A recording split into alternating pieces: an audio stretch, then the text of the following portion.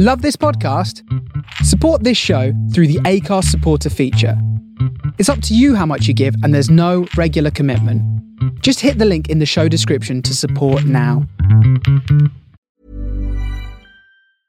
I'm Sandra, and I'm just the professional your small business was looking for. But you didn't hire me because you didn't use LinkedIn Jobs. LinkedIn has professionals you can't find anywhere else, including those who aren't actively looking for a new job, but might be open to the perfect role, like me. In a given month, over 70% of LinkedIn users don't visit other leading job sites. So if you're not looking on LinkedIn, you'll miss out on great candidates like Sandra. Start hiring professionals like a professional. Post your free job on linkedin.com/people today. Millions of people have lost weight with personalized plans from Noom. Like Evan, who can't stand salads and still lost 50 pounds. Salads generally for most people are the easy button, right? For me, that wasn't an option. I never really was a salad guy. That's just not who I am. But Noom worked for me. Get your personalized plan today at Noom.com. Real Noom user compensated to provide their story. In 4 weeks, the typical Noom user can expect to lose 1 to 2 pounds per week. Individual results may vary. But that made me think of, like, yeah, and I feel like there's a lot of grunting happening tonight, please.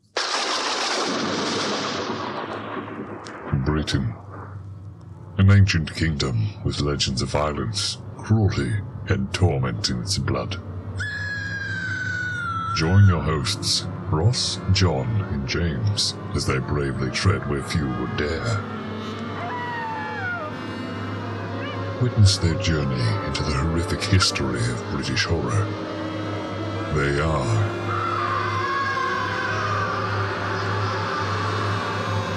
the General Witchfinders.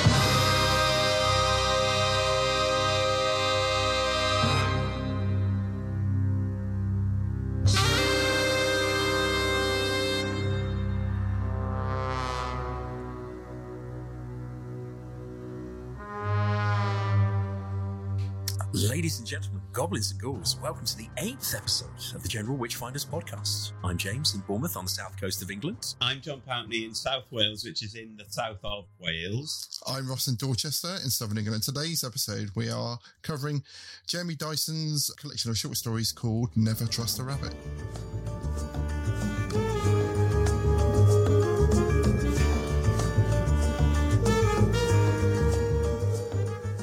Jeremy Dyson is the co-creator of the West End play Ghost Stories and a member of the sketch comedy team, The League of Gentlemen. The League initially began as a stage act in 1995, which was then transferred to BBC Radio 4 in 1997 as On the Town with The League of Gentlemen, and then became a television series on BBC Two in 1999. Dyson has written 7 books, including a novel, What Happens Now, published in 2006, nominated for the Goss First Novel Award, and enthusiastically reviewed by Ross after a bottle of wine in episode 5. He wrote Bright Darkness, The Lost Art of the Supernatural Horror Film, a non-fiction guide to horror films, and 3 collections of short stories entitled Never Trust a Rabbit, published in the year 2000, and shortlisted for the Macmillan Silver Pen Award. The Cranes That Build Cranes, which won the 2010 Edge Hill Award, as well as The Haunted Book, which Wikipedia seems to not know about, so we don't have any information on any awards, but it does have a very nice augmented reality cover. 5 stories from Never Trust a Rabbit were read on BBC4 in the year 2000. Only one of which we've managed to find a link for. See the show notes for details about this. And tonight, we are mainly going to talk about the following stories. We Who Walk Through Walls, A Slate Roof in the Rain, and Love in the Time of Molyneux.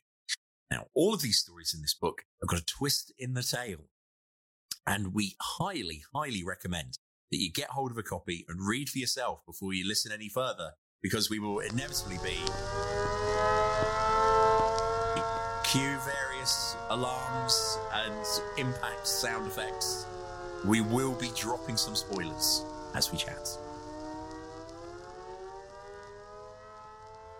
I've been thinking about this quite a lot over the last on the toilet couple of weeks whilst I've been reading this. Yes, but I was mainly on the toilet. Yeah. And I don't know. I feel quite weird about reviewing something where the people are still alive. And potentially might listen to what we say about it, because everything we've done up to now has been very much in the past, and we've been able to. Melvin Hayes is still alive. Ross. Yeah, I'm sure he's not active on Twitter, Or is he? No, Jeremy Dyson he's been very nice to us. He's wonderful. He's and also I think everyone in the League of Gentlemen, I've spoken to a couple of them on Twitter in the past, and they've all been really lovely people. Jamie Dyson's answered me a couple of times on there. I have photographed Mark Gatiss in character as Dracula. Were you in character as Dracula, or was Mark Gatiss in character as Dracula, John? He was doing Dracula for Big Finish, I think, in 2016, in a studio in London.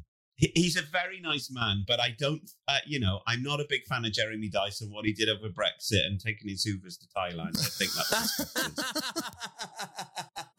But that's not saying I haven't got anything bad to say about this. I just feel a little bit weird about talking about someone who's alive and potentially, if they're really, really, really fucking bored, might listen to this. That's fine, because I have something bad to say, so that's great. Whoa, okay, because I was going to say, for me, this was one of my recommendations, and this is something that I really love.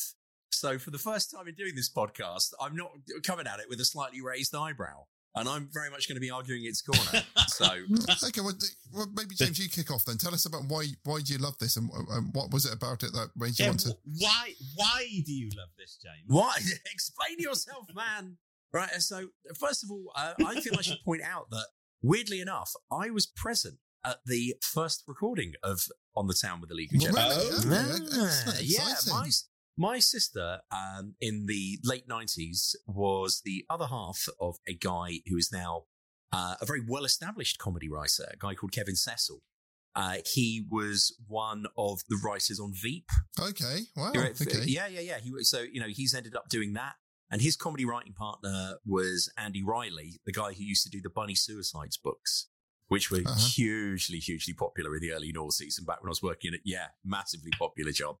I've literally never heard of any of these people or these things. I think this sets out our store in terms of the fact that I only know about dead male British actors. And I literally know nothing about anything post 1996. Even myself. Yeah. Okay, good. But still, as a result, he kind of moved in sort of quite rarefied comedy circles, which kind of led to me getting a job working at the Edinburgh Festival, where I worked for Mel and Sue. Of course. Oh, I remember this. And that's when James came back from the Edinburgh Festival wearing a leather jacket and drinking Jack Daniels and Coke. It was just like, he changed over that summer. That's right, I got cool. And wearing rings as well. I came back like the Fonz. Yeah. Edgy. As a consequence, I was then living in London. I was an undergraduate and also postgraduate. When I lived in London. And so my sister said to me, do you want to come and see a recording of a BBC Radio 4 comedy show tonight? Kevin's got tickets. I was like, yeah, sure. And it turns out it was the League of Gentlemen. And it was the first time that they ever... So I always feel like that was kind of not comedy history so much, but hey, I was there for that. But so that's my kind of League of Gentlemen link. But then what happened was I was working in a bookshop in the early noughties as well, while being a very, very impecunious postgraduate student. And Never Trust a Rabbit was a book that came in. And of course, I was aware of Jeremy Dyson's name. And at that point, he was established as the member of the League of Gentlemen that you didn't see. And I believe they play on this in the film, don't they, Ross? Yeah, he's played by Michael Sheen in the film. There you go, right? So the whole thing of, yeah. I photographed Michael Sheen as well. Yeah, every time we see Michael Sheen, we think it's you, John. I'll give you my thoughts about Michael Sheen off air. Okay. Oh!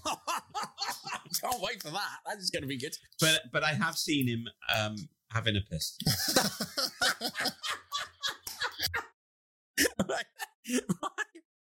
So back in the early, back in the turn of the millennium, though. So I'm working in this bookshop, and I was aware of who Jeremy Dyson was as a result of League of Gentlemen, and I thought, oh wow, okay, he's got a book of short stories out. And the best thing was at the time when I worked at this bookshop, you got 30% discount. Off of books. Give over. Yeah, it was great. Borders, by the way. No wonder they went to the wall. Before Amazon sucked the life of the marrow out of them. It was great for a little while working there. So, if there was anything you were mildly tempted by, you're always like, oh, wow, brilliant. It's only going to be a couple of quid. So I picked this short story up. And for me, on the front cover of my edition, there's a review from Adam Mars-Jones in The Observer.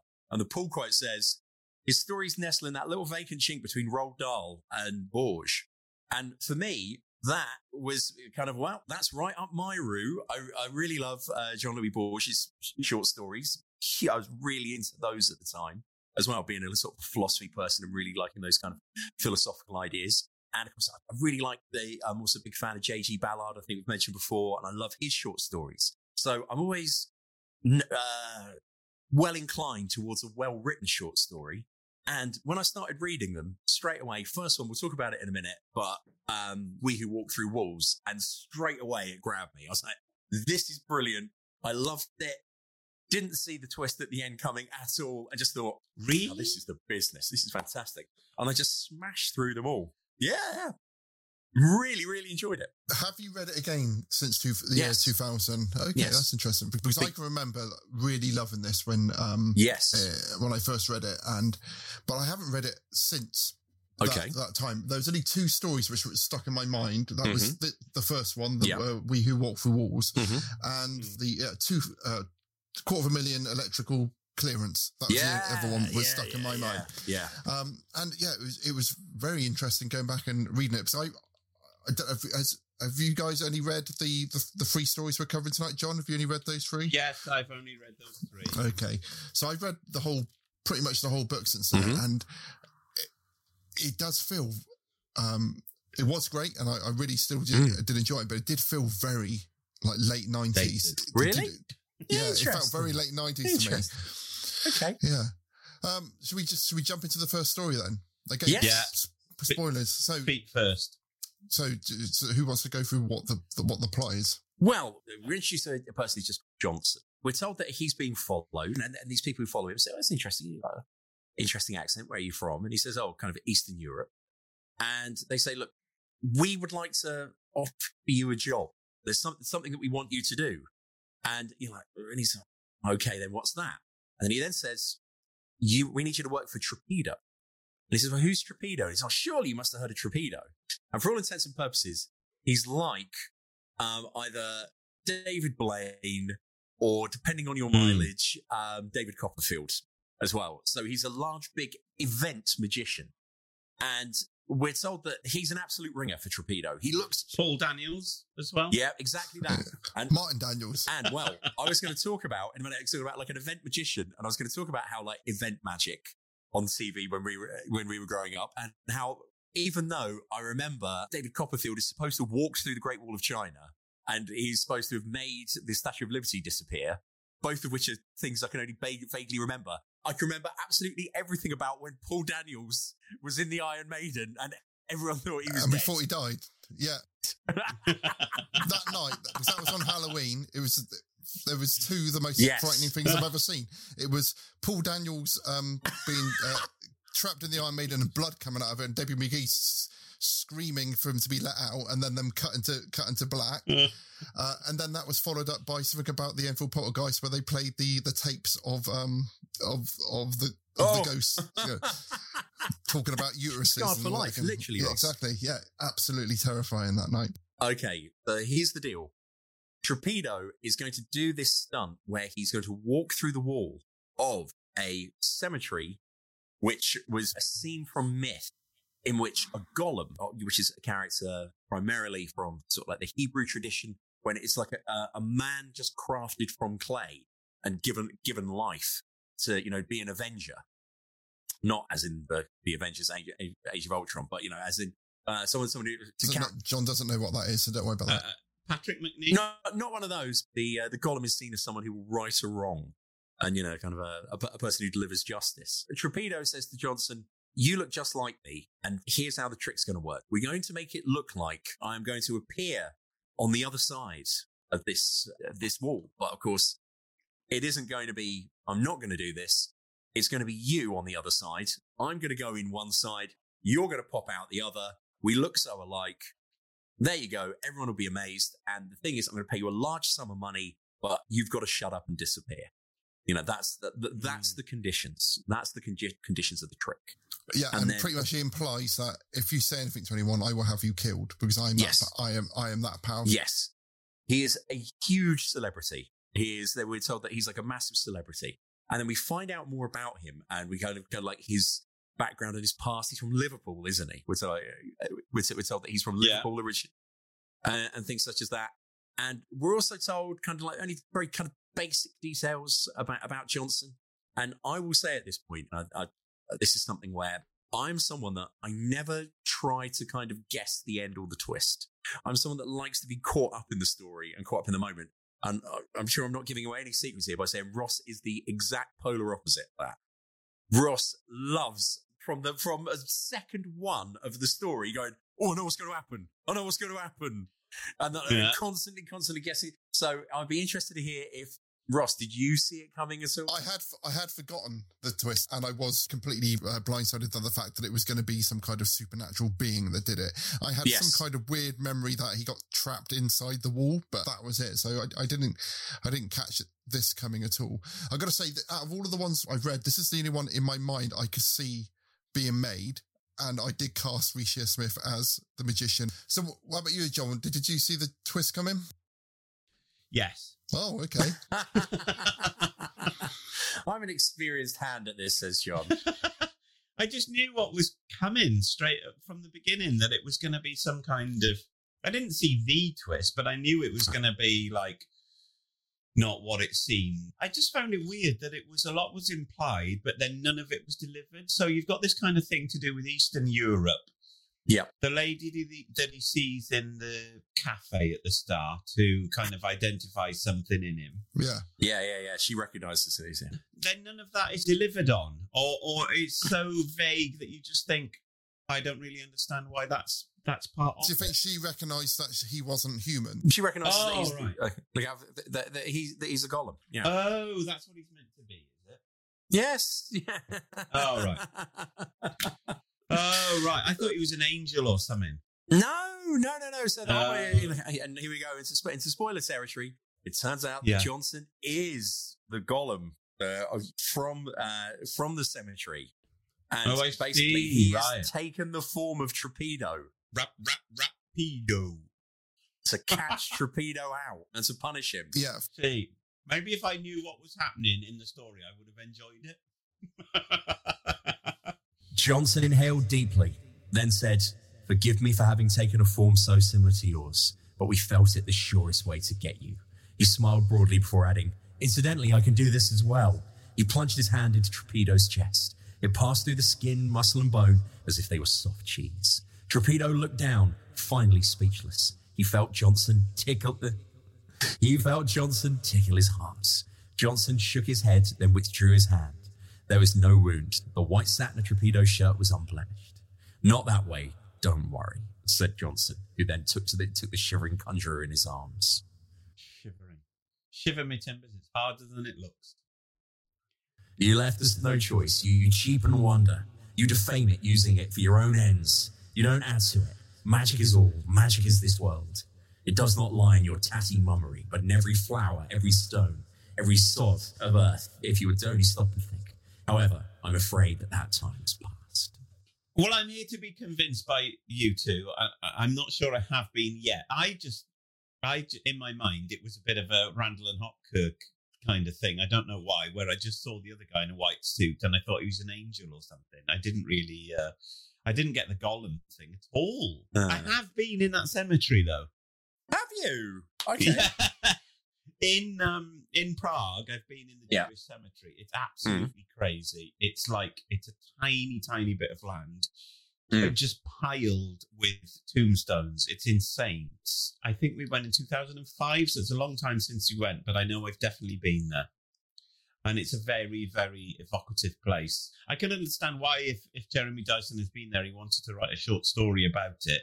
But I obviously totally missed all of the implications of his story. It was an interesting one for them to open with. Reading the whole book, I feel like there's a mixture of very small, almost like internal stories where it's pretty much all within the person's mind, and it's all very small. It's all very much based in Leeds and quite inconsequential little things. Whereas the first one breaks off. It's this international magician intrigue of people being followed. It's going around the world and stuff. It was quite a big story to start off with. I enjoyed it, and I didn't see the ending coming even the second time I read it, but there was probably 20 years in between the first reading and the second one. That's interesting. So then, go on, John. Yeah, go on. No. I was just going to say, but then that leads. I'm eating a Mars bar. Good choice. Then we come on to A Slate Roof in the Rain, and I thought that this was interesting for a number of reasons. First of all, I should point out that when Ross did read this one time, he sent me a message going, "This is you." This, because I am a teacher. I'm not an art teacher, but I was like, "Oh, thanks, mate. Cheers." And we'll get on to I feel I should point that out for the listening public that that's what Ross thought. But also the reason why I thought, I'd be interested to see what John makes of this, because of course John is an artist, Ross has an artistic background, and this is the story where I think it's the supernatural quality of art. And that book that I read recently, The Apparition Phase, this kind of touches on that as well, wherein it's that whole idea of when you create something, you give it life. As an artist, when you create something, you're kind of bringing it, you're giving it an existence, and it comes into a plane. And once it's out there, you're no longer in control of it. And that for me is what I picked up from this story. That sometimes, someone can make art and put it out into the world, and it can have a dark and powerful force that you're no longer in control of. And also, that control thing, it can be something which has a life of its own and often goes beyond the intent of the artist, because I think that this kid had no intention in what he created, but also I think there was a strong implication that something was moving through him. Because I've had that sometimes, some awful things moving through me. I think that is part of your inspiration, isn't it, John? You just got to squirt stuff out into the world. Yes. There's no squirting happening. In this story, it's all about a teacher, a long-established teacher in this school. Art teacher Dickie Bo Dial, and it's a secondary school. He's a long confirmed bachelor. It mentions that people have assumed that he's gay in the past, but it's not true. But he's very, very set in his ways. It seems happy in his life. However, I think that, indeed, like this and a couple of the other stories, that although people think they're happy, they're probably not. If they're being honest about some of the choices they've made in their lives. He wants to pick only the kids who are actually really good at art to come into his art class, but there's a young boy who's quite inept, quite socially awkward, quite from a bit of a shitty background, wants to come and join the art class, and he does everything he can to try and scupper this kid coming into the A-level class. And then when he does, he ends up producing this one... a disturbing piece of art. It's almost like comes through him, and he has no control over it. And the guy is so bitter and freaked out by the art, he actually dismisses it and actually makes the boy feel bad about producing this piece. And he ridicules it in front of the other student. There was something bad about the picture. Not badly drawn or badly composed. It was neither of these. It was mostly black or very dark brown. The left third was dominated by a huge brooding owl, naturalistically rendered in coloured ink. It gazed out at Dial and looked at him in the eye. It was perched on a winter-stripped branch that spread out like crab's legs across the rest of the image. Behind the bird, some distance away in silhouette against the storm-soaked sky, was a dark, sprawling castle. The castle was surrounded by impenetrable woods, filling the space around it like thick old cobwebs. The strangest thought occurred to Dial as he stared at the image. If someone were to say, "You have to go to this place," he would fight and kick and scream and cry to avoid it. That's how the painting is described. It did feel like the kind of description of a painting which you'd only find in a novel describing a painting. Yeah, of course. Yeah, so it's very sort of romanticized sort of idea of a spooky painting. But basically, what happens? It comes across that he enjoys visiting prostitutes. He finds some prostitute in some Eastern European country that he gets almost like purchased for a period of time. Goes out there.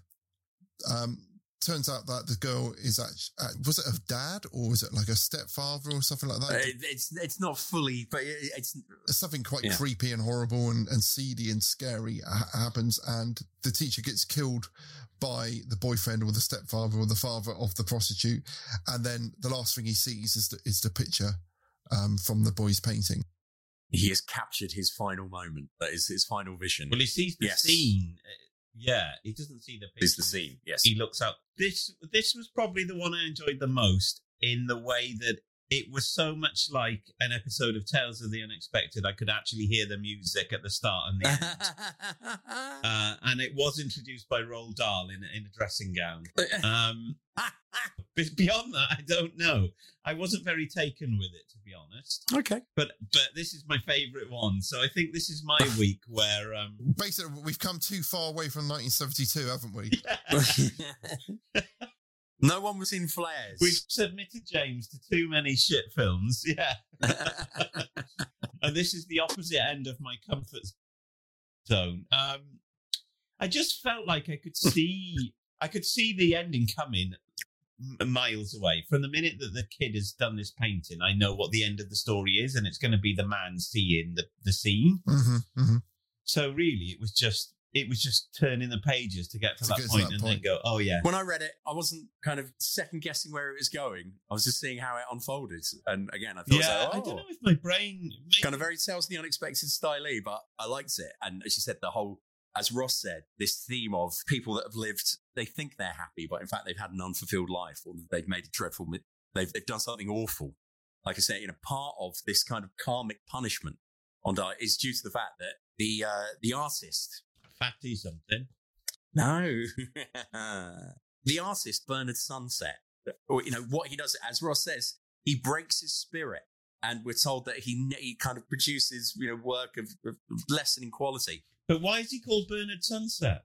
He said that was the only remarkable thing about him was his name. There's no kind of... Nobody's called Sunset. I just think there's kind of things dropped in that are kind of like... Well, the only remarkable thing about him was his name. And then you give him a name like Terence Washing Machine. It's like, that's remarkable because it's not a name. No one's surname is Sunset. And it's not like, it isn't explained in the story then why he might be called Sunset. It's kind of dropped in and then just not developed. You found it contrived? Yeah, the overall arc of the story does make perfect sense. And in a way, it is a really good short story because it's, this guy who's never really done anything with his life. He's had a pointless life. And then he just goes, visits this prostitute, and then he dies. It's about him kind of ignoring the remarkable things that have happened to him. He's obviously ignored them, where he's had this girlfriend that, he couldn't commit to, and then she left him to someone else. And then obviously he's seen this painting that the kid's done, and rather than kind of applaud what the kid has done, he's just said, it's weird. Don't do it again. But I just think that the things I have issue with, like in the first story, are just the details that are dropped in where I've got no frame of reference to kind of pin this to. But did you find description of doing art A-level evocative to because it did make me feel it was strange that when I took art A-level, it suddenly the way the art teachers behaved towards us was very different. It was there was like you can bring your records in and play it on the record player, and you spend the whole day in the art room, and it did feel like it's not Mr. Johnson, it's Dave. Yeah, exactly. I like that. Call me Dave. That memory of suddenly being treated like an adult by the art teacher, and being able to not go, okay, well, today we're going to be drawing this and you've got to do it a certain way. It was like, okay, you can express yourself. Yes. And maybe it's because I was one of the kids who could actually draw in that group where she was allowed to go away and do that sort of stuff. And that was one of the things that I liked out of this story, was that the memory of suddenly going to A-level arts, art foundation, art school and stuff. Those are some of the happiest things I've ever done in my life. It is a very nostalgic story, and I do think it gets that. Well, I don't know if it gets that because of when it was written or the way it's written. And like you said earlier, they do come across as very late 90s, early noughties stories with their references. Yeah. What it really reminded me of was actually when I was still in school, in Stratford High School, doing art. And not yet in college, because I did my A-levels and GCSEs in college. When I was in school, like we only had 2 hours of art a week or something insane like that. So for me, that was the only lesson where I really felt like I was doing anything that I wanted to do. And I can remember the art room now being a very strange, the whole school has been flattened since. So it was a very kind of odd 1930s building. But I did find that location kind of triggered that memory of making a life-size figure that was falling through a window out of copy decks and rubber gloves and stuff. And that's the kind of thing it reminded me of. Yeah, the sort of weird shit that you got to do in it at A level. But I think that's kind of what the story's about, isn't it? Like when you've created a piece of work, you're then not in control of the effect that it has on people. And that's a little bit what I think the painting is meant to be about, or a metaphor for. You release something into the world, and then it becomes other people's work, then, doesn't it? Especially what's something that you read, because you imagine that internally, rather than bring your kind of own frame of reference to a painting. When you read something, the book becomes your imagination, doesn't it? Because you imagine the images yourself rather than the writer kind of having any control over what that becomes. I listened to an interview from Jeremy Dyson, him talking about writing this, and he said he was very surprised about what was coming out. And he was talking, he was saying that it was a really interesting exercise for him to see what actually scared him and what actually he was worried about and what he wanted to write about. And he was talking about the ego and the self, and just saying, the whole idea that what you think of yourself of who you are is such a small actual part of your actual self. And he was saying how that's why people can talk to you and reveal stuff about yourself, because they see other aspects of you which you're not aware of. And I felt like reading all of these stories, there's so many of them, felt to me that they were about either the fear of not doing something when you should do something, or the fear of making a mistake in your life, which will fuck up your life forever, and you can't take it back. And it just did feel like the whole thing, like if I was going to analyse them after reading this, is that you're very, very frightened about making any kind of decision. And it was, and I felt like that's probably something which someone who's just starting their career and has suddenly become very successful very quickly is probably quite concerned about. So like, I've now suddenly got to a position where I can do pretty much anything I want, but making those decisions is either going to make or break my career. Yeah. In the other stories are it's pretty much all about relationships. It's like, do I tell someone I love them? Either you do that and it fucks something up, or you don't do that and it fucks something up. And that's something I can very much identify with. I've had 3 shits today. Similar romantic relationships in my life. Louise Weiner. Yes, exactly. Louise Weiner and Beck. And Beck, yeah. 2 of those, I had to sort of make the decision to say, I like you. The first one went really badly, and they didn't like me back. The second one, they did like me. You weren't still friends with James, though. Yeah, exactly. Come on. Second one was a relationship which lasted 10 years and then went wrong. And then the third relationship, it was someone with my wife. She told me she was the one who was brave enough to say, I want to be in a relationship with you. And it's just, and those are just 3 decisions on someone's life which make a massive impact, don't they? And they are a big deal. That who do you decide that is the person I want to be with or I don't want to be with? And that whole kind of fear of what the impact that's going to have on your whole life. Reading this book now as a 43-year-old man who's in a committed 15-year relationship with 2 children and about to buy my 3rd house or whatever and all that kind of stuff. I don't have that fear anymore. And it's almost like this book doesn't have the same impact it had for me when I was in my 20s. It's a young man's book. It's a very young man's book, I think. As in, it's a book which is very for young men and by young men. I think it's about someone who's about to make a lot of big decisions in their life and is frightened of them, whereas...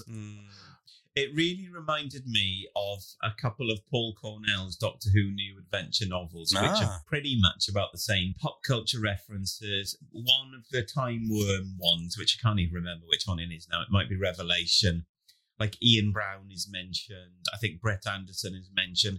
Really 90s references about being a teenager going into like Selects magazine. Oh Jesus! Don't bring it back.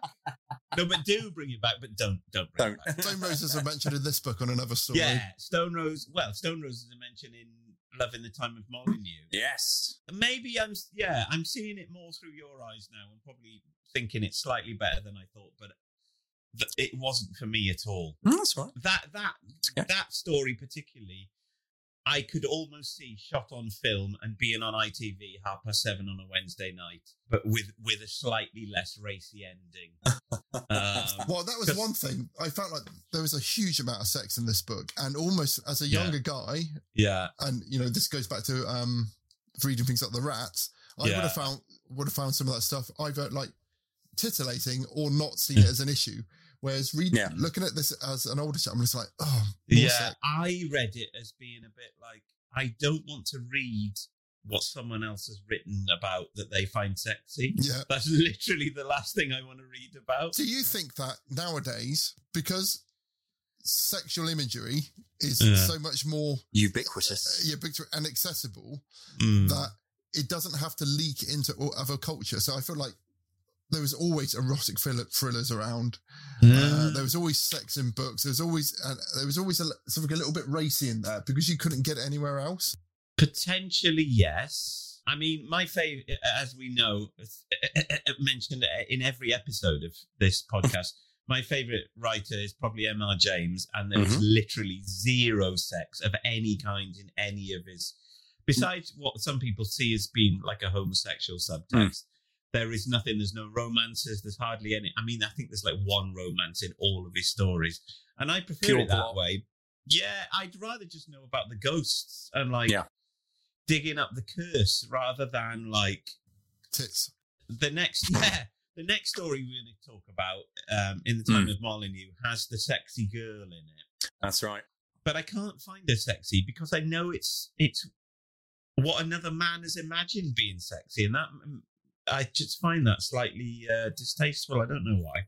Just thought it was a bit weird. Are we ready to jump on to the next one? Bit of a Freudian slip there.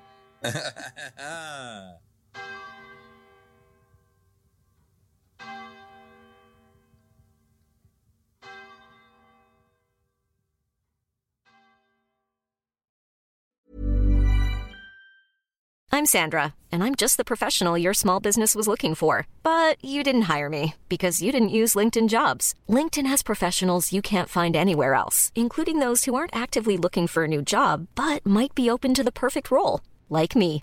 In a given month, over 70% of LinkedIn users don't visit other leading job sites. So if you're not looking on LinkedIn, you'll miss out on great candidates like Sandra. Start hiring professionals like a professional. Post your free job on linkedin.com/people today. Burrow's furniture is built for the way you live. From ensuring easy assembly and disassembly to honoring highly requested new colors for their award-winning seating, they always have their customers in mind. Their modular seating is made out of durable materials to last and grow with you. And with Burrow, you always get fast, free shipping. Get up to 60% off during Burrow's Memorial Day sale at burrow.com/ACAST. That's burrow.com/ACAST. burrow.com/ACAST. Wow. Nice. Yeah. What you're hearing are the sounds of people everywhere putting on Bombas socks, underwear, and T-shirts made from absurdly soft materials that feel like plush clouds. Yeah, that plush. And the best part? For every item you purchase, Bombas donates another to someone facing homelessness.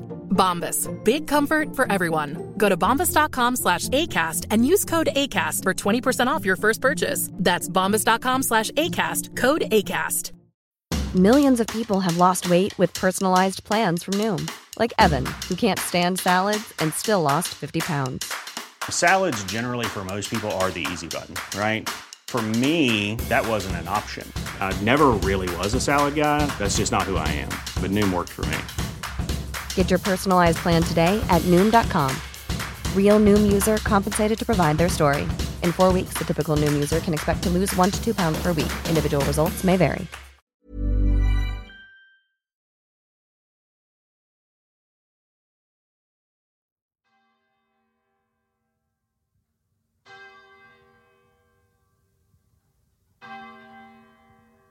Right, okay, so this is the one that whenever I'm telling people about this short story collection, this is the one that's always stayed with me because I think it's such a fantastic conceit. Now, the general plot and principle of it is a man finds out that his flatmate, his very popular and very successful flatmate, is the second coming of Christ. And now, a number of people have kind of touched on this story before, this idea of, what if there was a second coming of Christ in the modern age? I remember, do you remember Russell T Davies had a I was go? going to say Christopher Eccleston. Yeah, Second Coming. That's right. No. It literally called The Second Coming. The Stone Roses, second album. And that as well, yeah. But this was one that I really liked just because of the kind of the short and the other one that's always really stuck with me as well is from Michael Chabon's The Yiddish Policeman's Union, which is another book which I highly, highly recommend. It's an alternative universe novel, and it's set in a world where kind of they got the Jews out of Europe before the worst of the Holocaust happened. Okay. And they kind of established a Jewish state in Alaska. Well, I do have that book, but I've never read it, so I need to read that. And the whole purpose and pitch of it is that you find out that this chess prodigy, this former chess prodigy, has been murdered. Back to Love in the Time of One of You in a minute, and then you find out that in fact he was the second coming. Oh, he was the second. But then the great twist of it all is you find out there's loads. There's been loads of second comings. The whole point is hardly anyone can handle the responsibility. It's such an overwhelming responsibility. It freaks out. It's kind of implied in this story now that it feels like there might be another one that comes along because this one failed. Yes. Yeah. In this one. Absolutely. Yeah. And that's what's cool about it. So again, an idea that I just absolutely loved straight away. So you find out that he said the eponymous Molyneux is the second coming of Christ, and as he continued through the course of the short story, we see, he's a doctor, and you find out that he's doing more and more miraculous things, and the media started to take note of him, and people really, really like him. That Berry, who's his flatmate, who's also, and we learned that he's only got one arm as well, that he lost his arm in an accident as a child, and as a result has always felt strangely inferior. He meets this woman who he's incredibly attracted to, and she says, I need to get close to your flatmate. Again, kind of seeing that we're going all in twists, you find out that it's not said explicitly, but it's made out that she is in some way the devil. Yeah. Or that she is like an agent of the devil. We're told that she has a remarkable, kind of like an enchanting birthmark on her, doesn't it? And she just says, look, and what I like about it is she says, they've got it all wrong. They want a world that can't be. And it can't be like this. And if they win, it's not what humanity's about. And you'll kind of, you'll continue to be enslaved. And I really loved that the first time I read it. I really loved not just the whole kind of, we are evil and we're going to get the second coming. I really like that whole notion of, well, maybe that's how you'd get into, you get next to him and get close to him by saying, you've got to realize you've been lied to. He's not going to be this force for good. It's a hoax. Well, not a hoax, but it's a myth. And I just thought that was terrific. And then, of course, he buckles because, to be fair, James, your explanation of it makes it sound much better than it actually is. Okay. I now want to read this story, but I've already read it and I didn't enjoy it. Okay. However, the way she wins him over is by saying, "I'll have sex with you." With you. Yeah. What you were saying there, if there was more about him sort of like questioning what a world would be like if this actually happened, and also he asks when he realizes that Molyneux because he shows him, doesn't he? He shows him like the choir of angels and all that kind of stuff. Like the room fills with blinding light. We're told, But so he asks him to heal his missing arm, and he won't do it. And I felt like those two things probably could have been enough for him to make the decision to betray him, but it feels like it's over reliant on her coming across as being really sexy. Mm-hmm. It's like thingy with Pete and Dud, isn't it? Bedazzled, when Raquel Welch is the devil. I think, is she the devil? I don't know. I'm not aware of this. Oh, it's a film. Yeah. Called Bedazzled, and then it was remade with Liz Hurley and the guy from The Mummy, Brendan Fraser. But I can't. I think that's the overall context of that. What this story made me think was that it's basically the same story as the first story, where someone who's got too big for their boots is kind of taken down a peg or two by what I thought was angels or demons or whatever, and I thought they were basically the same content. Interesting. This one was more nostalgic, and this is the one that made me think much more of Paul Cornell's Doctor Who writing in the early 90s. That's to do with like these omnipotent figures of good and evil and stuff like that coming into human realms and kind of doing stuff. This one did make me wish it was a longer story, and and they could have done more. Yeah, I wanted to find out more about this.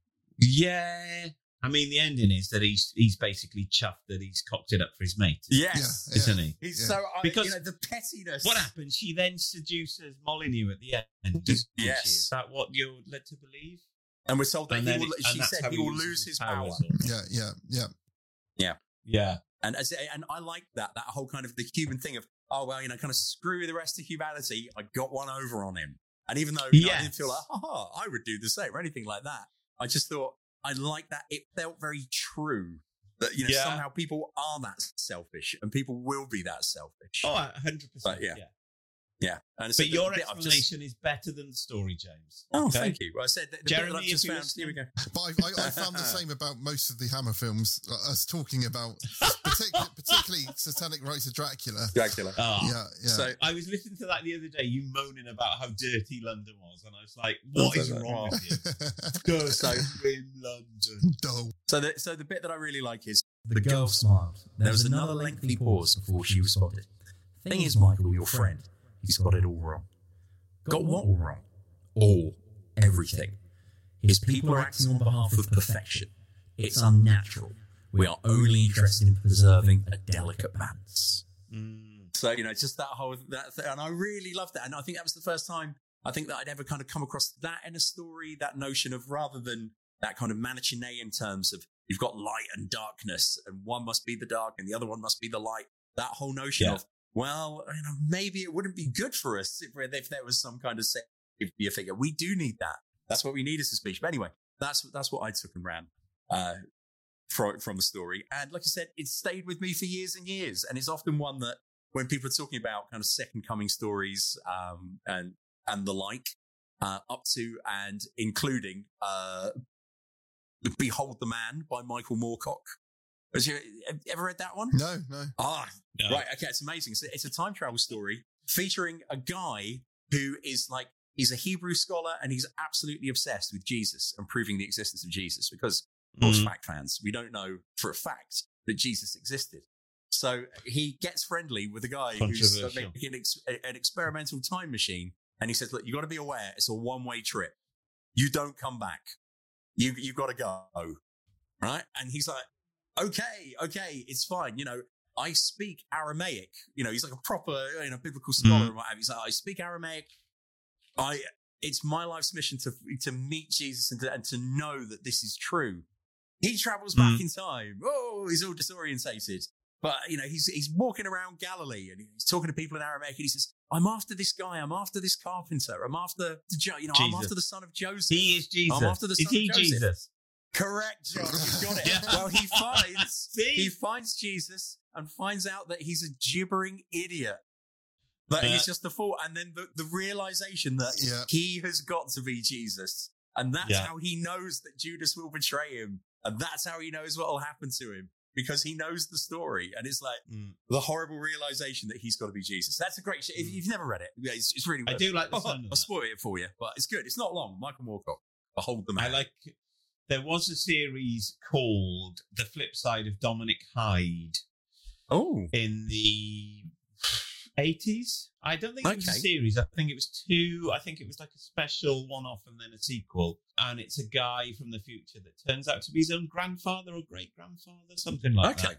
Because he comes back in time, meets Caroline Langrish, has an affair with her. Who can blame him? And then basically he finds out that he is his own forefather or whatever. Back to the future. Yeah, I like any time travel thing like that, really. And Doctor Who hasn't done that very often, has it? If at all, really, where the Doctor is his own father. Yeah, that kind of Mother. thing. Maybe they'll try that in the next series. Who Who knows? They didn't do it on Spearhead from Space. Did they? Maybe the I know- Doctor's penis was the spearhead from space.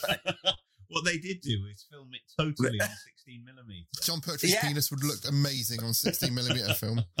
You can see his tattoo Yep. if you look closely in that. Was that episode. the HMS Hood? Is that right? He was on the HMS Hood when it was sunk, I think. And I think did he not have a Rolls Royce or something on the deck? I don't know, but John Pertwee is in the last issue of the 14 Times about a weird like ghost spirit thing which he saw, which made him piss his pants. That's a word for which made me subscribe to the 14 Times, which for more John Pertwee piss pant stories. He wonderful scene. I'm sure he used to present a program called I've Seen a Ghost, where he I piss my interviewed pants. people about I piss my pants with John Pertwee. Not with John Pertwee. Pert weed my pants. You've missed Very the good. career, Ross, as a tabloid headline writer. Yeah.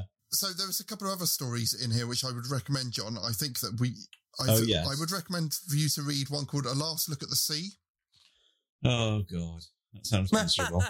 A couple who they found an old sort of guidebook of out of the way hotels to go and stay at. And they go to one in Cornwall, and in the middle of the night he wakes up and he feels a real urge to propose to his girlfriend. Yeah. But he chickens out and doesn't do it. And then they're told by a guy in the bar that every so often there's a thing called the wash, I think, where the tide goes out a really, really far way, really long way. This is really like Ringing the Changes by Robert Aikman at the moment. And there's the fog, and they said if you go through the fog, you'll see something more beautiful than you're ever going to see. But the man and his the girl he's in love with go down there, and the wash goes out, and she goes through the fog, but he's too scared to go out because once he goes through that, apparently it just looks so. The sea has just disappeared, and it's just like such an expanse of space. And he's got agoraphobia or something like that, and he's too scared to go out, and he sees her in the distance bend down and dig something out of the ground, and she's trying to get him to come over to look at it, but he's too scared to go and do it. And he runs away, and when he comes back, she comes back, but she never tells him what she saw. And then their relationship breaks down, and then they never get married or never do anything after that point. And it's just really evocative, and it feels like that kind of story, which I feel like you've talked about in the past, which you like. But there's also that whole idea of like, you never know what that was. But is it a metaphor that he never took that step? Yeah. It sounds like a mix of Whistle and I'll Come to You and Ringing the Changes by Robert Aikman, where in Ringing the Changes, a couple go to a seaside town for their honeymoon, an older man and his younger wife. Little do they know that it's an annual festival where the dead come back from the sea.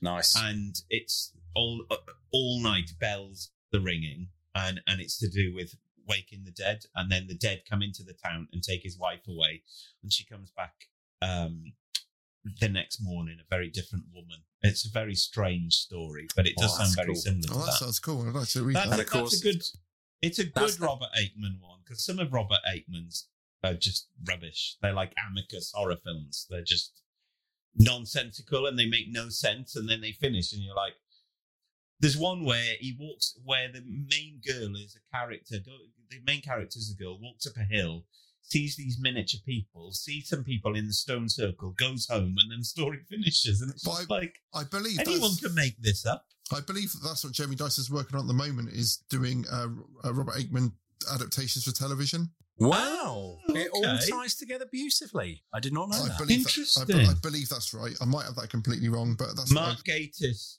has done has made Ringing the Changes for Radio 4 with, I think it was George Baker as the main guy. I can't remember what. As in Inspector Wexford, George. Yeah. Wow. Yeah, Okay. So that might be available on the iPlayer if our listeners want to go and check that out. It's quite a good one. It's about half an hour, but it's slightly different to the story. Another good one in this book is called The Maze. And there's a guy he's got a memory of there being a maze in the park which he goes to as a child. And he always remembers him going there with his mother, and his mother's died, but he's trying to get his sister to remember it. But he doesn't want to outright say, "Can you remember the maze?" And she can't seem to remember it. He's talking to his sister's husband, and he can't remember it. He talks to his dad, who's had a stroke, and it looks like he's got some kind of memory, but he can't bring it out. So then he goes to the park, and he can't find. And it's like he said, I can remember going to this part of the park, but then I've got no memory how I got from there to the maze. So he can't find it there. So then he goes to the library just before it's going to close, and they take him to the local history part, and then they show him some stuff, and he finds on a map like a shape. There's a shape on the map of what it could be where the maze is, and he says to the woman, the librarian, who's got some missing fingers. And he's saying, and he's trying not to look at her shiny stumps. This is weird. Like an armless man, a woman without fingers. Yes. Yeah, amputee. And she said, "Where is it? I need to see some." And she gives him a card with like one of those sort of what's it called? The numbers in a library. The Oh yeah. The Dewey Decimal. The Dewey Decimal. Yeah. Of a number.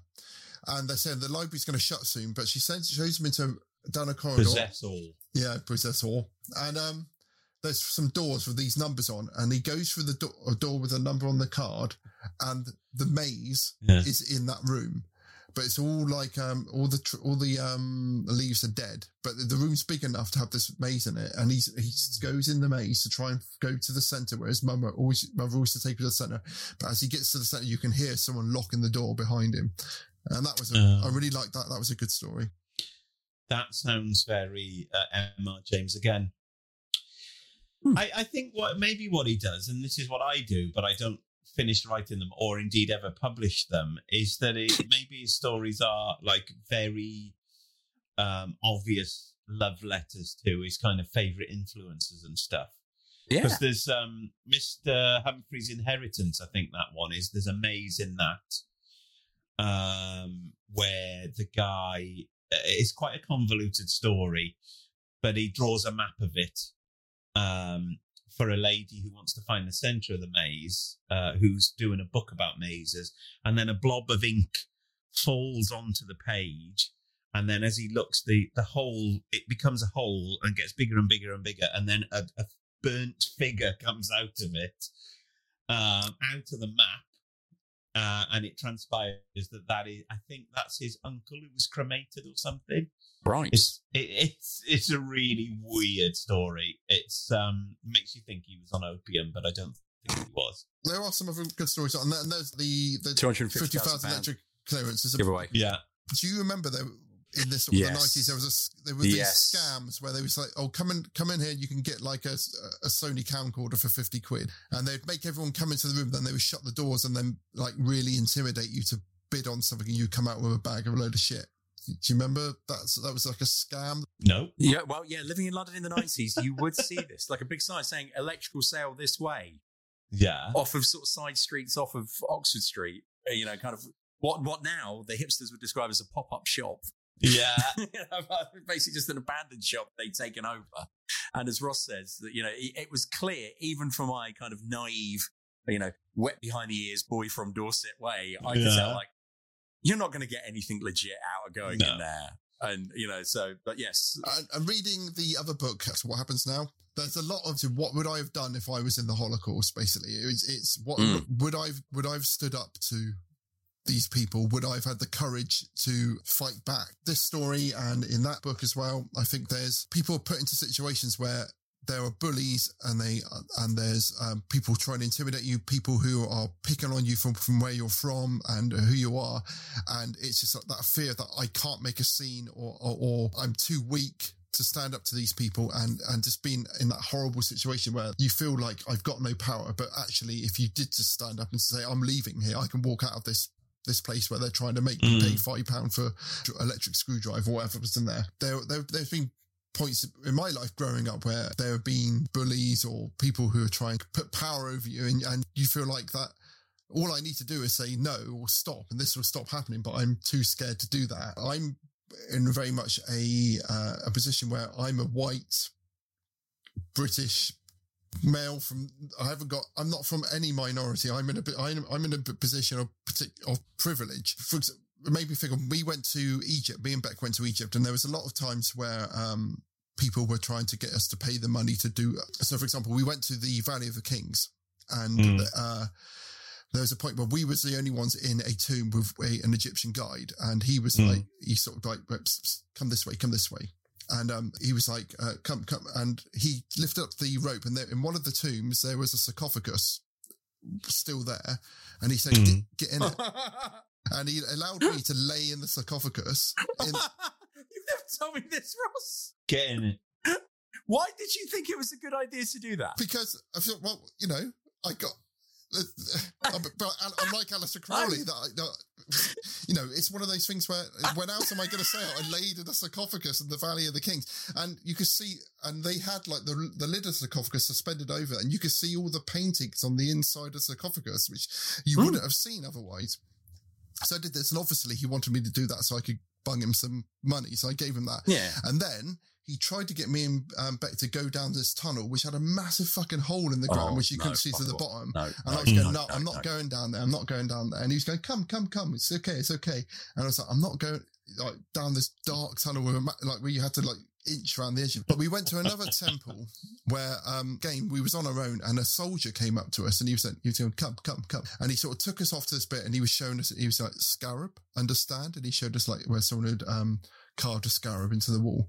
And then he took us further up into this place where you past the rope where you weren't meant to go. And there's someone had carved a penis into the wall, and he was like, understand? And we was like, yeah. Very funny. And he took us right up to the top of this, all these steps into this thing. And he pulled a gun on you and said, understand. But basically he did. He stood up and he went, cash. And I said, I haven't got any money. And he was like, cash, money. And I was like, I haven't got any money. And he stood in front of the door, and he held a machine gun up in front of us, and he went, cash, like this. And I was saying to Beck that my kind of white entitlement, just like, I meant, you're not going to shoot me. You can't. Excuse me, sir. You can't shoot me. I'll have you know that I'll have someone from the British consulate here in under 5 minutes. Yeah. And I was like, you will not shoot me. You cannot shoot me. And I just like walked past and like pushed my way past this guy. And afterwards, I suddenly had that realization. Like, I was taken way away from all of these people, and this Egyptian soldier was pointing a machine gun at me, and I was like, but there's no way that anyone's going to do anything to me. Yeah. It's really easy to have that point of view when you're thinking of certain circumstances. And I think that some of the things which come across in some of these stories, it's like, I am not a Jewish man who has all of what happened to white people within generations behind me, and also all the anti-Semitism I may have experienced growing up. A lot of that comes across in some of these stories as well. That whole thing of like, when I'm talking about like that fear of indecision, it's not just about personal relationships. It comes across. So there's a story later on where at last, where guys at home, people start banging on the doors, and there's all people outside. You can hear them chanting, and his thought is that shit, the Holocaust is happening again. They're coming for us. They're coming for, and there's all the Jewish people are panicking. But it turns out that they're actually all, James, how would you describe it? They're kind of like almost it's the day of the Last judgment, isn't it? Frankly. Yeah. And it's a good thing that's happening, but because they're also frightened because they've had this thing in the past which has happened to them, they're too scared to come out. And that's one of the great things about art and especially about literature, is that it does allow you to have a degree of empathy and get you to see the world from somebody else's perspective. Right? So we're all talking from a position of privilege, but getting to see how other people live and how other people have experienced things, that's surely part of the value of art, and why art should always be valued in any culture. That's my very Ponzi 5 minutes. But I think you're right. And also, I think one of the good things about us doing this, I think that there is so much stuff out there There's so many books, and I'm someone who has a quite big anxiety about that.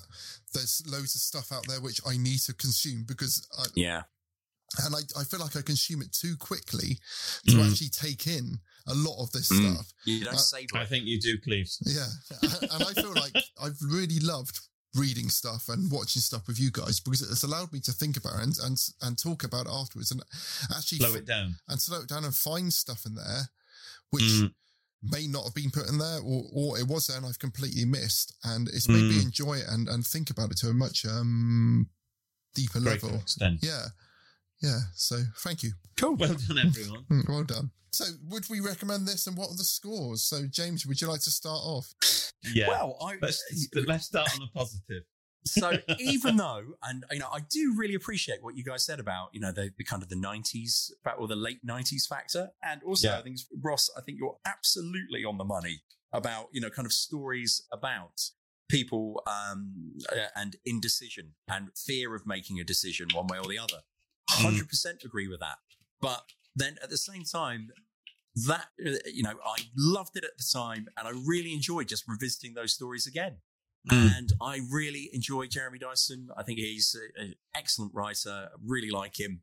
And also, I'm a huge fan of ghost stories as well. Kind of seeing ghost stories in when it first appeared on stage was just a magical evening. And thanks to Ross, because that was Ross's. That was my 30th birthday present from Ross back in there, and it was amazing. So for all of those things, for the first time on General Witchfinders, it gets a 5 from me. Well. There you go. John, so you can't go below 0. Oh, really? Oh, you can if you want to. I wouldn't go as low as For the Rats. Come on. I would recommend, exactly. I would recommend it to people. For me, it's probably a 2. Or a 2, okay. Considering you give everything else a 4 or a 5, I think that's, apart from the Rats, I think that's a... I did give the Rats a -10 or something. I think you did, yes, okay. But I would recommend, John... I will read the others. I mean, this, as I said, this is me out of my comfort zone. Where, to be fair, James has been out of his comfort zone most weeks with the stuff that we've looked at. And I think that... I just think that maybe it's the settings or, maybe it's a modern setting, something that doesn't really grip me in the same way. Someone going to visit Los Angeles and going on a plane or,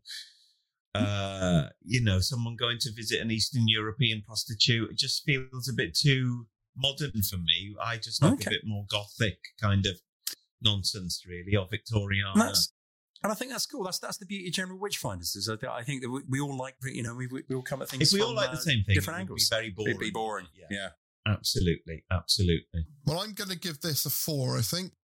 Hey, it's not as good as I remember because I feel like it's aged a little bit, but maybe it's more I've aged rather than the book has. Yeah. It's made me want to go back and read the Cranes that Cranes built, and is that right, James? And, the Haunted Book, because there's a couple of stories in there which really stick in my mind as well, and I really like what the Haunted Book did towards the end, how it became very sort of meta, and and as reading the book, I was going to say, why are the last third of the book in different color pages? And it was really exciting to find out what was happening as I got to that point. That is, I always think of Danielewski's House of Leaves, if you've ever read that book. I've really, really tried to read that book. You lent it to me before. I did. And it got to the point where it was like, where I'm about 5 levels in now, and there's way too much sex in this book at this point. And recurring theme, Ross. I can only read so much sex. So much sex.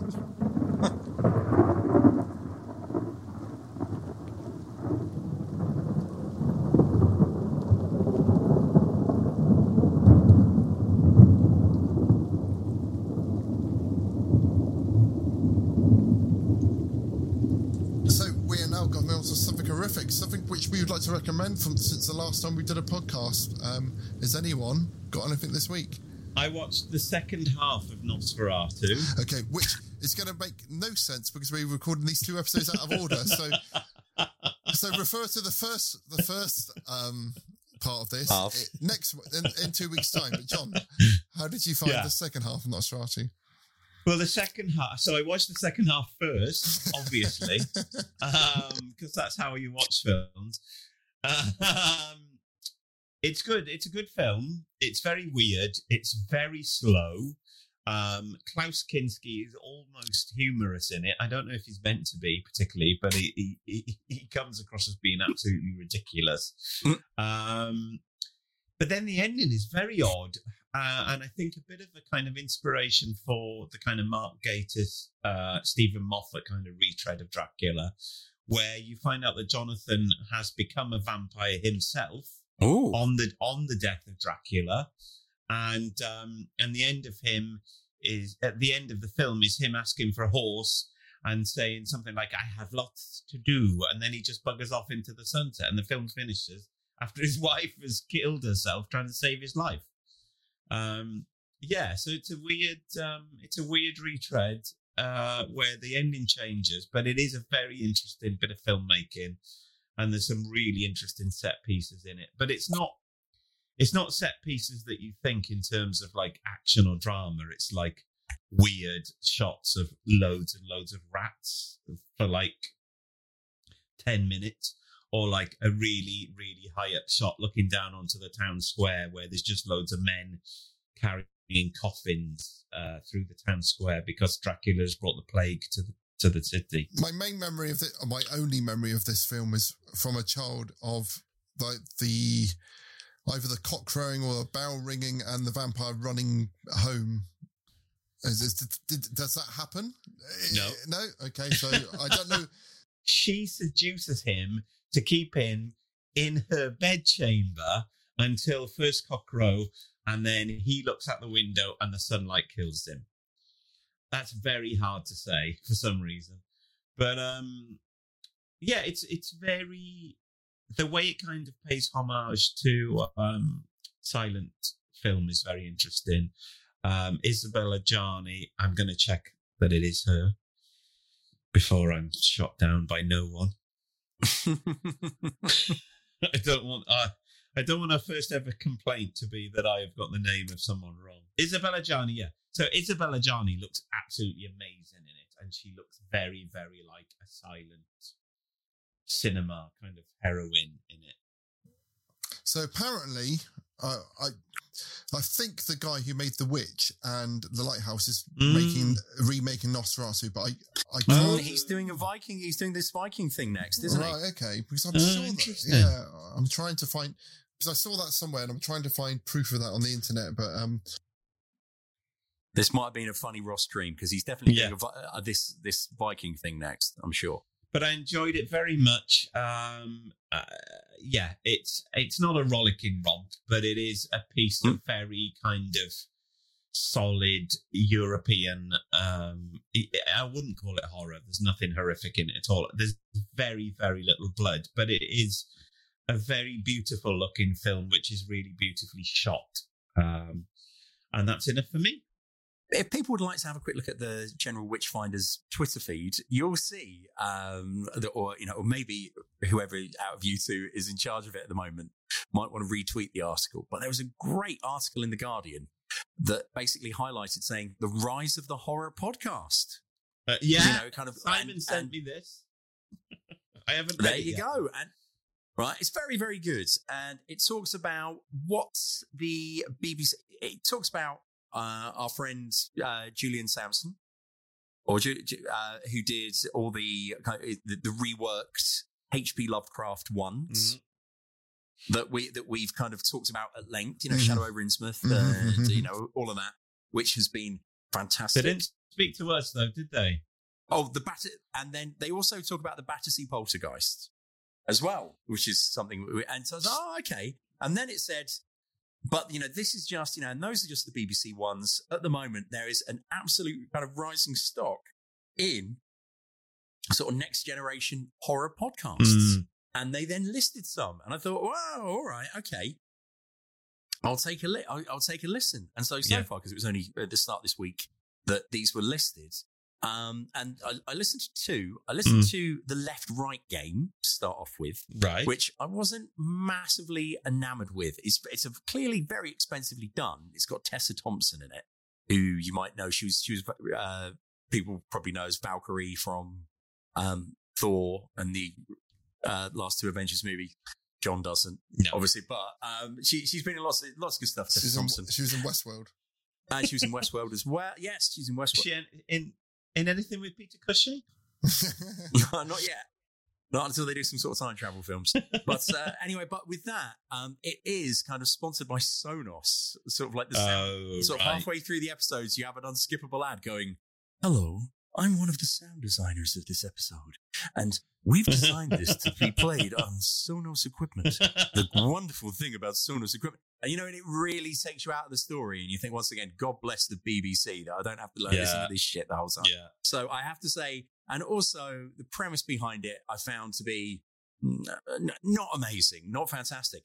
But I did enjoy Alice Isn't Dead from Night Vale Presents podcasts, which is very, very good. It starts off, it's all about, it's this woman it's that kind of nice podcast thing that they do these days. So people saying, well, I'm either recording my memoirs or I'm recording this, I'm doing this for the purposes of an article or something like that. So it gives you that feeling of verisimilitude that you've stumbled upon somebody's kind of tapes of their lives and things such as that. And it's a woman who's, she's a trucker in the States, and kind of trucks, and those huge kind of endless highways of, and kind of interstates in the middle of America.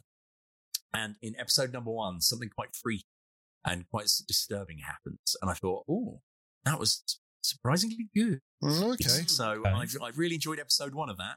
And I'm going to see where it goes. So yes, that's Alice Isn't Dead. I will be listening to that. That sounds good. Wherever you get your podcasts. As they like to say. I'm talking about Servant on Apple TV. Okay. Just finished series 2 of Servant. This is produced by M. Night Shyamalan. Ding dong. The premise of this is a rich family in an amazing, beautiful house in brownstone sort of type house in Boston. She is a news reporter for the local news. He is he's like a consultant chef. Like, he will go to like the top restaurants and he will help develop their menus for them. So he's played by the guy who was sort of the disabled brother in Dead Man's Shoes, and he was also the ape out of Toby Kebbell. Yes, yeah, brilliant. Yes. He's really good in it. She's played by the redhead girl out of 6 Feet Under. I can't remember. Anyway, and her brother is Rupert Grint from Harry Potter fame. From the Potter. Yeah. And Rupert Grint, he is incredible in it. He's brilliant. Really, really funny. Just really good.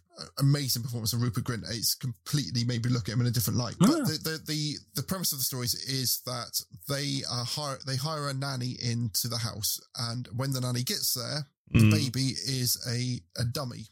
It's a fake baby. And the dad takes us to one side and says, look, the baby has died, and part of her therapy is that because she hasn't accepted that he's died, that we're using this dummy as a therapy thing to get her to come to terms with the idea that the baby's no longer here.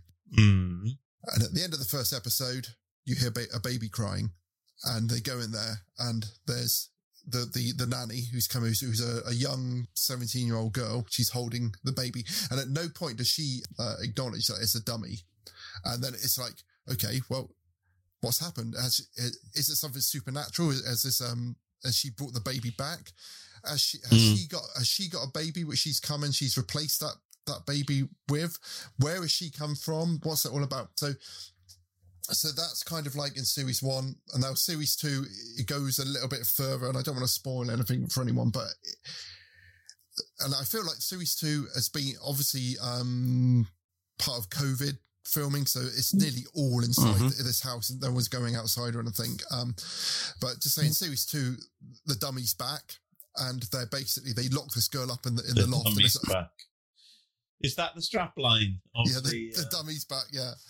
I mean, it's like, it's like you got to bring the baby back, and it goes a little bit lost. There's sort of, you find out about this weird cult which this girl's come from, and they got like Betamax tapes where they're talking about these sort of, which has got like guys of how to do a certain ceremony and all, and it's kind of black magic-y, but it's also nice. It's not one of Zach Bagans' haunted dolls, is it?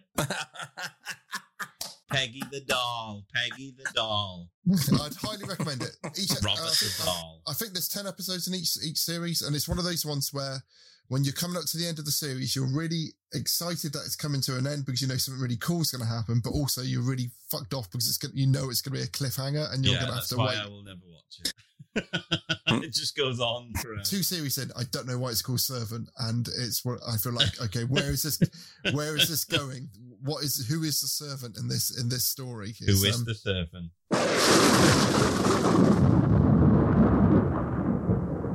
Okay, so well done, everyone. Thank you very much for listening tonight for something a little bit different from our usual film centric. I'm more cerebral. A more cerebral evening. Yeah. General Witchfinders. Less laughs, more neuroses. And next week, we will be bringing you Deathline, or AKA Raw Meat. But until then... Mind the gap. Mind the doors. Mind the doors. And so goodbye from me. Happy day. All right. Thank you, everyone. Stay safe. Love, light, and peace. You have been listening to The General Witchfinders.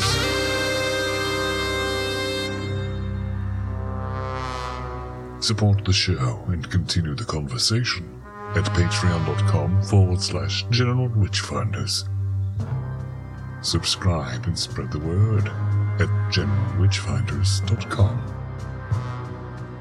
Farewell, and don't have nightmares.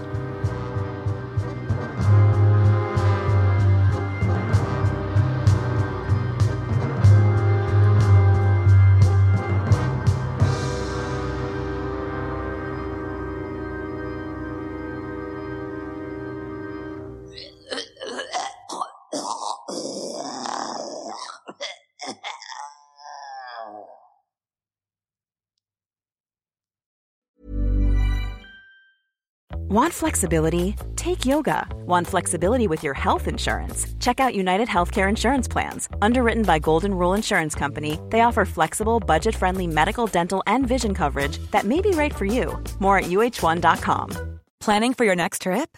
Elevate your travel style with Quince. Quince has all the jet-setting essentials you'll want for your next getaway, like European linen, premium luggage options, buttery soft Italian leather bags, and so much more. And is all priced at 50 to 80% less than similar brands. Plus, Quince only works with factories that use safe and ethical manufacturing practices. Pack your bags with high-quality essentials you'll be wearing for vacations to come with Quince. Go to quince.com/pack for free shipping and 365-day returns.